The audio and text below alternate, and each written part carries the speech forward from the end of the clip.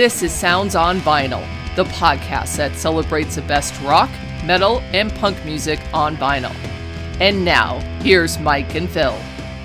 Hey everyone, welcome to the Sounds on Vinyl show from the Speakeasy Studios in Idaho Falls. My name is Phil Boyer, and from the Grand Anarchy studio in Malmo, Sweden is Mike Svensson. Hey Mike, how's it going over there this week? Hey buddy. Well, it's actually pretty good considering how the world has to cope right now. But you know me, I'm focusing on the music and vinyl records, of course. Mm-hmm. And this past week, man, I came to realize that during a small poll that I did on one of my posts there on Sounds on Vinyl Instagram account, I stated that Guns N' Roses' Appetite for Destruction is the most important rock and roll album of the late 80s. And it became a whooping hell yes. and people were going nuts over that album. So I hereby declare that it is, in fact, the most important rock and roll album of the late 80s. So there you go. All right. The people have spoken. Yes. There you have it. Yes. But it's all in good fun over there on the vinyl community. It's people are coming together and sharing stuff, and it's really good. It's what we do, man. We vinyl nerds. We come together and talk about music. So if you have a minute or take the fucking time to go over there and look at all my posts right now, I'm waiting for you. Okay. Yes. Mike gets lonely over there if you guys don't go over there and leave comments and have fun over there. Yeah.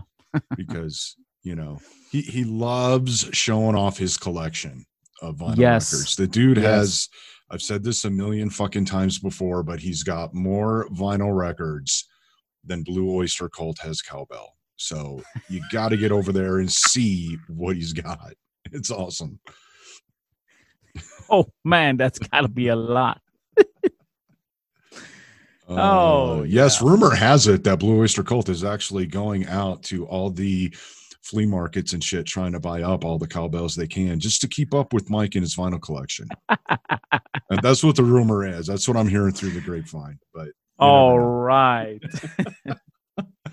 All right, but you know what? All the fun isn't on Instagram.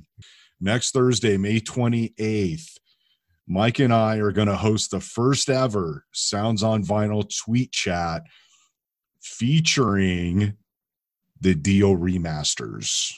That's right, which will also be the show. Next week or the following week, we're going to be doing the Dio remasters. So that's going to be fun. So every Thursday at 2 p.m. Eastern and 8 p.m. in pretty much most of Europe, use the hashtag Sounds on Vinyl to go and participate. That's all you have to do. That, and well, obviously you have to have a Twitter account, but head on over there and have some fun. And this gives you guys a chance to yell at me about the Black Album. So come on over. We'll chat about Dio. It'll be so much fun. I can't wait to do this. So, and real quick, if you've never been part of a tweet chat before, it's really cool. Have no fear.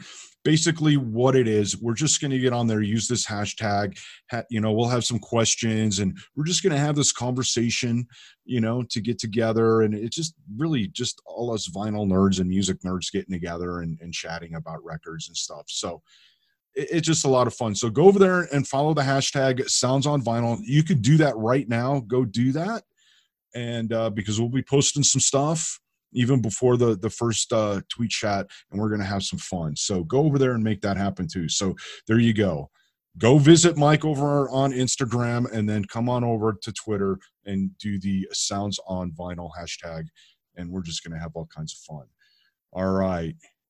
You ready for the show, Mike? You ready for this week's record? I'm always ready, man. In 1985, the band Rat released their second record, Invasion of Your Privacy. The cover featured Playboy model Mary Ann Gervette, which for all of us horny teenagers made the record just epic before we even listened to it, before we even heard any of the songs. Invasion of Your Privacy reached number 7 on the Billboard 200, 36 on Canada's RPM 100, and number 50 on the UK albums chart. And in 2000, the RIAA certified the record double freaking platinum with over 2 million sales. The single Lay It Down, it did fairly well in the US, but their second single, You're in Love, didn't do so well. So, Mike, is Invasion a great record or the greatest record? The greatest record of Rat or the greatest record? Okay, we covered this already. I'm sorry. Well, I really like this album a lot. I usually don't listen to music like that. The hair metal? You know me. No, but it's there is something with that. It's the model, I think. Yes. It's her, Good old Marianne. the cover. Mm-hmm. But I remember seeing the video for You're in Love on MTV, since that's what was my go-to thing in discovering music back in the day. So I went out and bought the album, and I really like it. It's one of those bands that I tend to listen to quite a lot, but it's people have tried to give me Poison and Bon Jovi and Great White and whatnot, but it's not really. No. And no. I rather listen to Metallica or something like that. but it's there is something about this record. I don't know what it is. This is my favorite record with Brett. Oh, really? But okay. Yeah, there is something about it, but I don't know what it is. I cannot explain it. So you're into hair metal, Mike? Nah, not really, but you like Rat. We got you. Yeah, well, I'm a bit older now, and I can say I like Rat. Leave me alone. But who the fuck ever came up with the term hair metal? I mean, seriously, you look at David Coverdale from Whitesnake. The dude's got bigger hair than any of these fucking hair metal bands, and I don't think Whitesnake is considered hair metal. I mean, you look at all these guys back in the day, they got hair like crazy. I mean, that's part of the whole metal scene is the hair, and I don't know. It's the media, man. It's a media. I have to tell you this story. So imagine my surprise when the producer of this great album, Bew Hill, emailed me and said that he just discovered my band Grand Reserva and wondered if we wanted to work with him. And I'm thinking, this is a joke, right? I looked him up, and he's produced like all the Rat records, and he's done Constrictor with Alice Cooper. And here's this guy who had heard us on a radio station in the US. We're emailing back and forth, and he's a really nice guy. And so it became a thing back and forth for quite a while, and we were talking and discussing and deciding how we should do this. And we're coming up, just going to release our new single at that point. And he said, "Oh, I could do a mix for you and master it and do some tweaking and if you see if you like it, we could try it." And yeah, sure. And we sent over the files and he did a thing, and so it became our then single called Hellhound, and it turned out great. So, and he's a really nice guy, and if you happen to go over there on Spotify or you do your YouTube thing, you just look up Grand Reserva and the song called Hellhound, and there you go. It's Bew Hill. He's producing and mixing and mastering the whole thing. So it's very cool. That's cool. It's a good song too. Yeah, so go check it it really out. is. Yeah. So getting back to this album, what's your favorite tracks? Do you even like this? Do I even like it? I forgot to ask. Yeah. Oh man, you never know. You never know with Phil. Never know. Well, yeah. See, when this record came out, I had just moved from Illinois to California at that point. So I was a little late in giving this one a listen, but I remember seeing the cover and being like, okay, this is going to be good. But then I was sort of disappointed with the record as a whole, because I was introduced to Ratt with their EP. That was really cool, and that EP and Out of the Cellar was just, I feel so much better than this. It was the Invasion seemed a bit mellower to me and a little more, I don't know, poppy, I guess you could say, but it still had enough heaviness to it, that I give it a spin every now and then and give it a listen, but it's definitely not my go-to record when I want to get my Ratt fix. So when you get a fix of hair metal. When I need my fix of hair metal. That's right. But see, what I find interesting about Ratt, though, is that if you listen to all the demos and the early stuff, and like I said, even that EP, you hear this rawness, I don't want to say to go as far as punk, but it's very raw and it's very heavy. They play heavy. You listen to the demo of Round and Round, and they play it a lot heavier and slower, almost I don't want to say doom, but it's got sort of that heavy doom sort of undertones to it, if you will. But the stuff that they release, I don't know, it just goes a little bit lighter to it. It's kind of interesting because I feel like they want to be a heavier band, and I don't know if the label is like, oh no, you gotta do a little more mainstream stuff or whatever, like labels tend to do to make those sales. But in fact, I think it was Robin Crosby that said that if you want to hear the real Ratt, you have to listen to the Ratt EP. Yeah. So that the EP is one of my favorite releases from them. But it's sort of like, don't you think that they're sort of like coming from the same background as Motley Crue? Because if you listen to the early stuff and the demos that Motley did, it's sort of like there's a punk rock attitude with it, and you could see it's a rawness. And of course, I think that Too Fast for Love, the Motley Crue's first record, is a lot more unpolished, if you will, than the later stuff.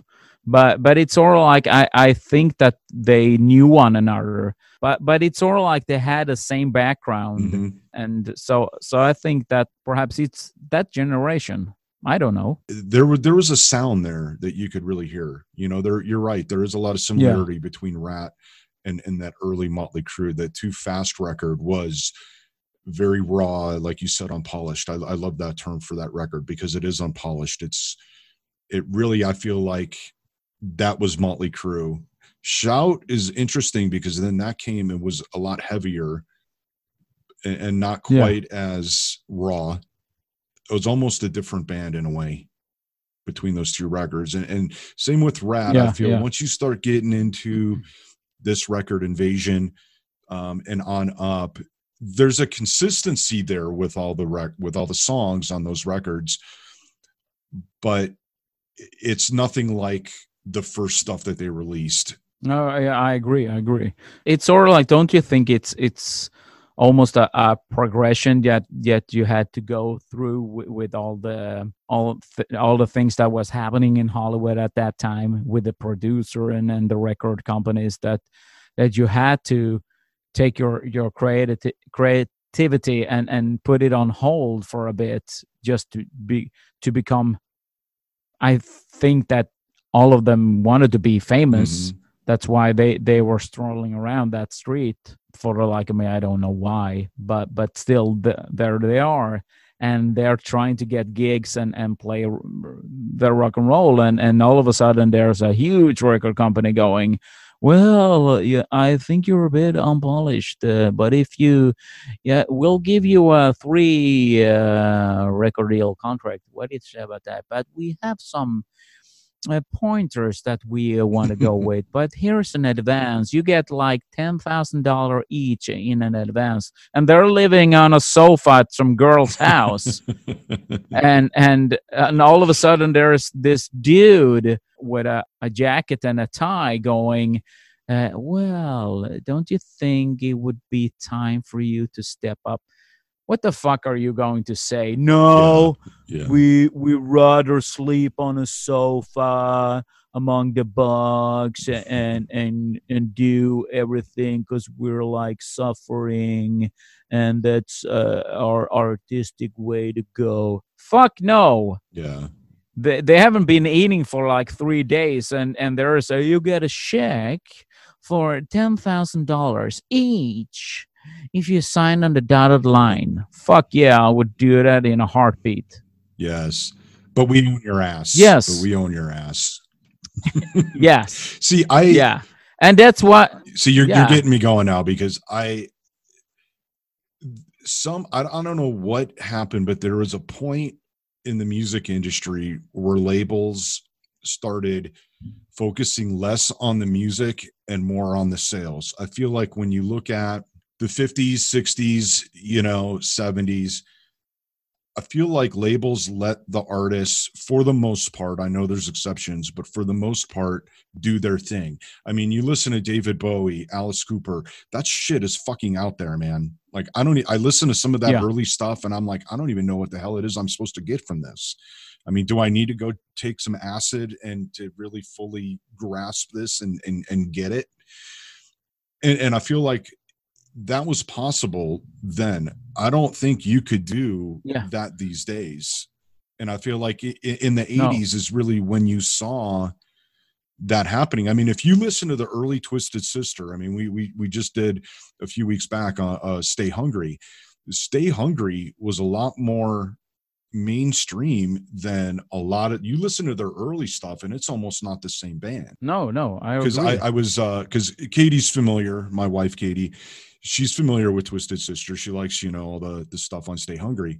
And we had this playlist going on Spotify over the weekend, and one of those old Twisted Sister songs comes on. And I'm like, do you know who this is? And she's listened to it for a second. She's like, I have no idea. And when I told her, she like her jaw dropped. She couldn't believe that this was the same band that did We're Not Gonna Take It and I Want to Rock and all this stuff.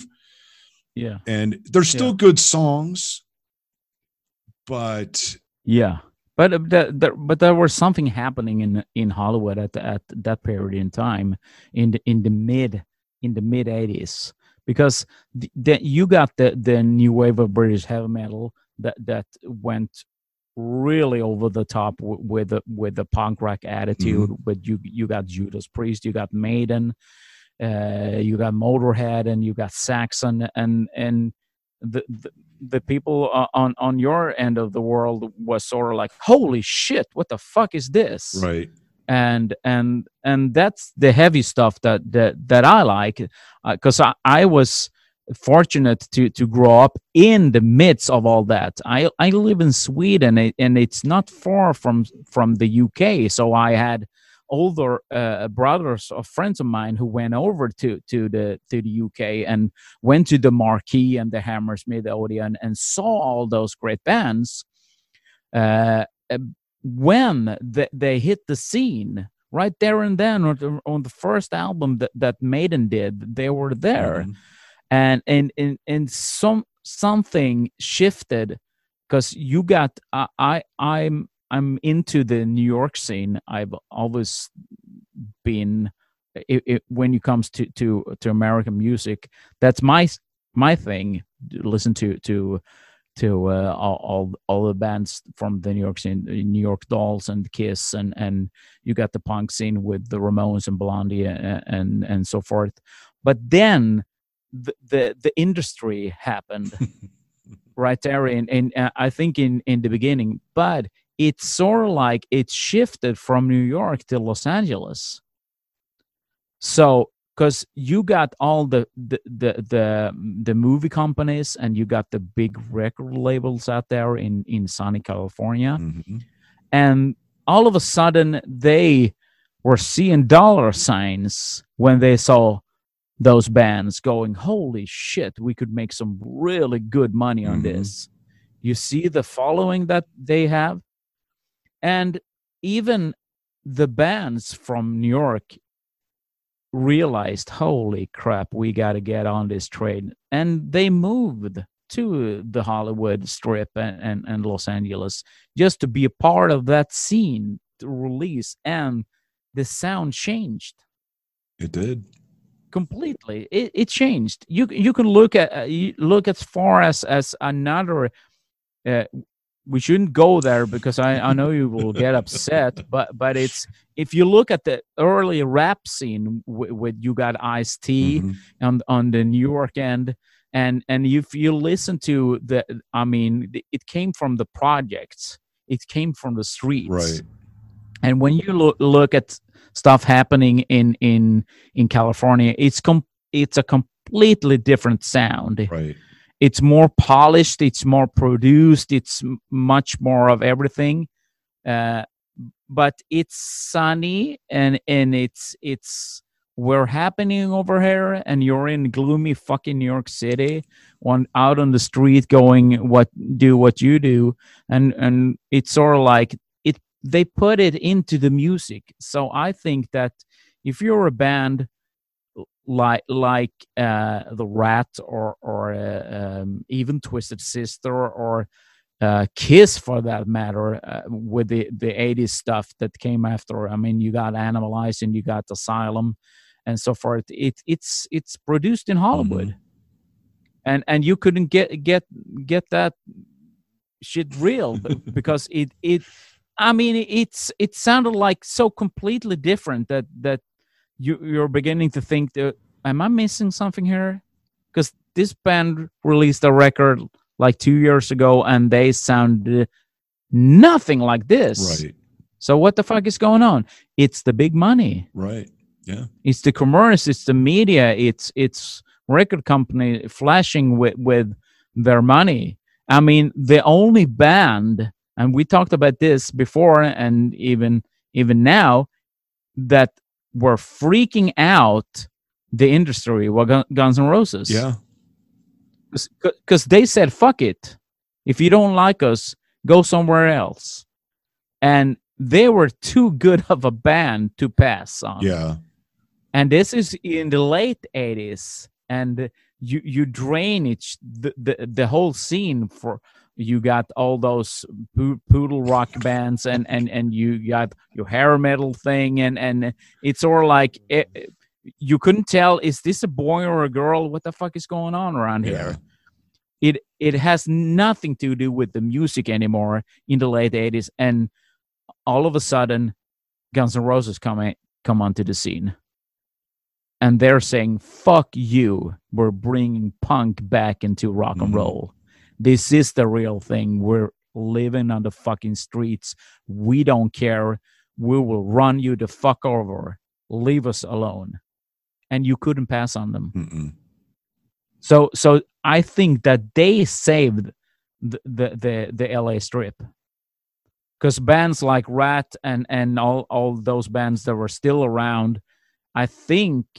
I don't know it for a fact, but I think that it was an injection even for them that Guns N' Roses came onto the scene, because they changed shit around. Yeah, they did. But if you go back until from 83 to like 87 and listen to all the music that came out from the LA scene, it's sort of like, it's ridiculous. It's so polished, it's so produced that you don't know what to think. Yeah. Oh, I'm going off here. I know. Yeah, no, it's true, and I think that's why once the 90s hit, music, in my opinion, took a big nosedive in the quality, and it all became all this grunge stuff and all this watered down hard rock that. You look at bands like Def Leppard that were pretty heavy back in the day, but now not so much. And we've talked about that on the Def Leppard episode. But yeah, the 90s really, in my opinion, and even today, although I feel like it's starting to come back around, it just, the music wasn't good. The music's, I mean, I almost gave up on music, I did. I just listened to the old stuff. And I still listen to the old stuff a lot. I don't listen to a lot of new stuff, but like I said, it is coming around. Testament's new record's really good. Metal Church is still putting out some good stuff. There's still bands that have kept true to what they're doing.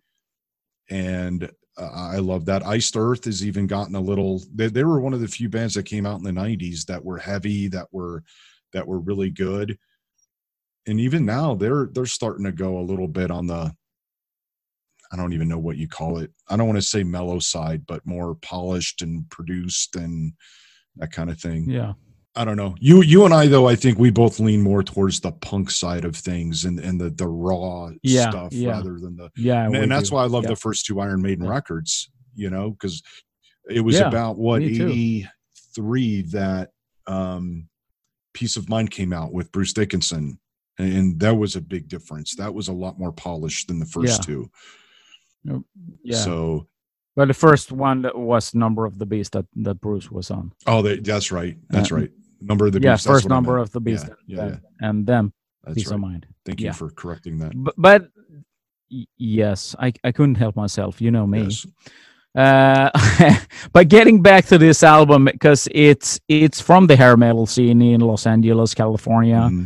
And I really dig it. I don't know why. And I've stopped wondering because I only like it. So let's just leave it at that. But do you have a favorite song on this album, or do you think it's sort of like it's nah? No, actually, I think my favorite song, actually, it's one of my favorite overall Rat songs, not just on this record, but is What You Give Is What You Get. Oh, I like that one too. I think that's like, I don't know. There's something about that song that I just love. In fact, when I had that kind of on repeat yesterday, just playing it over and over and just had a crank because I hadn't listened to that song in years and I forgot about it. I'm like, oh, this is a great song. I like Give It All. You Should Know By Now, Dangerous But Worth the Risk. I think those are some good tunes. Yeah. How about you? Yeah, I will. Well, I agree with you, and I have to say "You're in Love" because that was the first song I've heard. Lay It Down, Never Use Love, and of course, I think that's a great song. What You Give is what you get, and I really dig "Closer to My Heart" too. So there you go. Yeah. A little bit of Rat. Yeah, you know, I think though Rat is going to be one of those bands that if they come on the radio or whatever, I'm not going to turn it off. And it's really good, like background music too. Like I said, they've been consistent all these years. Even you listen to their last record, it's been, you know, they've been really consistent. Even though there's been like at one point 3 different Rats, I think it was, or I don't know. I don't even know what the hell's going on. Stephen Pearcy's quit the band like 8 times already. And one of those times is like, that's it. I'm never going back to Rat. And then a year later, he's like, okay, here's some new Rat music. It's like, okay. I don't know what's going on there with that, but I'm not even getting into that. So I just enjoy the music and I don't care. Stay away from the drama. Yes. Just like there was 2 Queensryches there for half a minute. Jesus Christ, I swear. Oh, that's so but weird. we gotta close out though with what I think is pretty cool. Yes, is the Geico commercial that came out a month or so ago, whenever it was, that featured Rat. If you guys have not seen that, go look up. Just put Rat in Geico commercial in search, and you'll find the YouTube video and watch it. It's actually pretty good. It really is funny. It's funny. All right. Any last words on Invasion of Your Privacy? No, it's good, wholesome rock and roll music. Rock and roll. Yes, that features a Playboy model on the cover. That's right. Good and wholesome. Oh yes. Oh yes. Do it. Do it. Make it happen. All right. And don't forget, we got the tweet chat. Go follow #SoundsOnVinyl on Twitter. And Sounds on Vinyl on Instagram. Go make that shit happen, and let's have some fun. Let's talk some music. All right, later. This has been Sounds on Vinyl, hosted by Mike Svensson and Phil Boyer. Subscribe to this podcast wherever you listen and follow at Sounds on Vinyl on Instagram.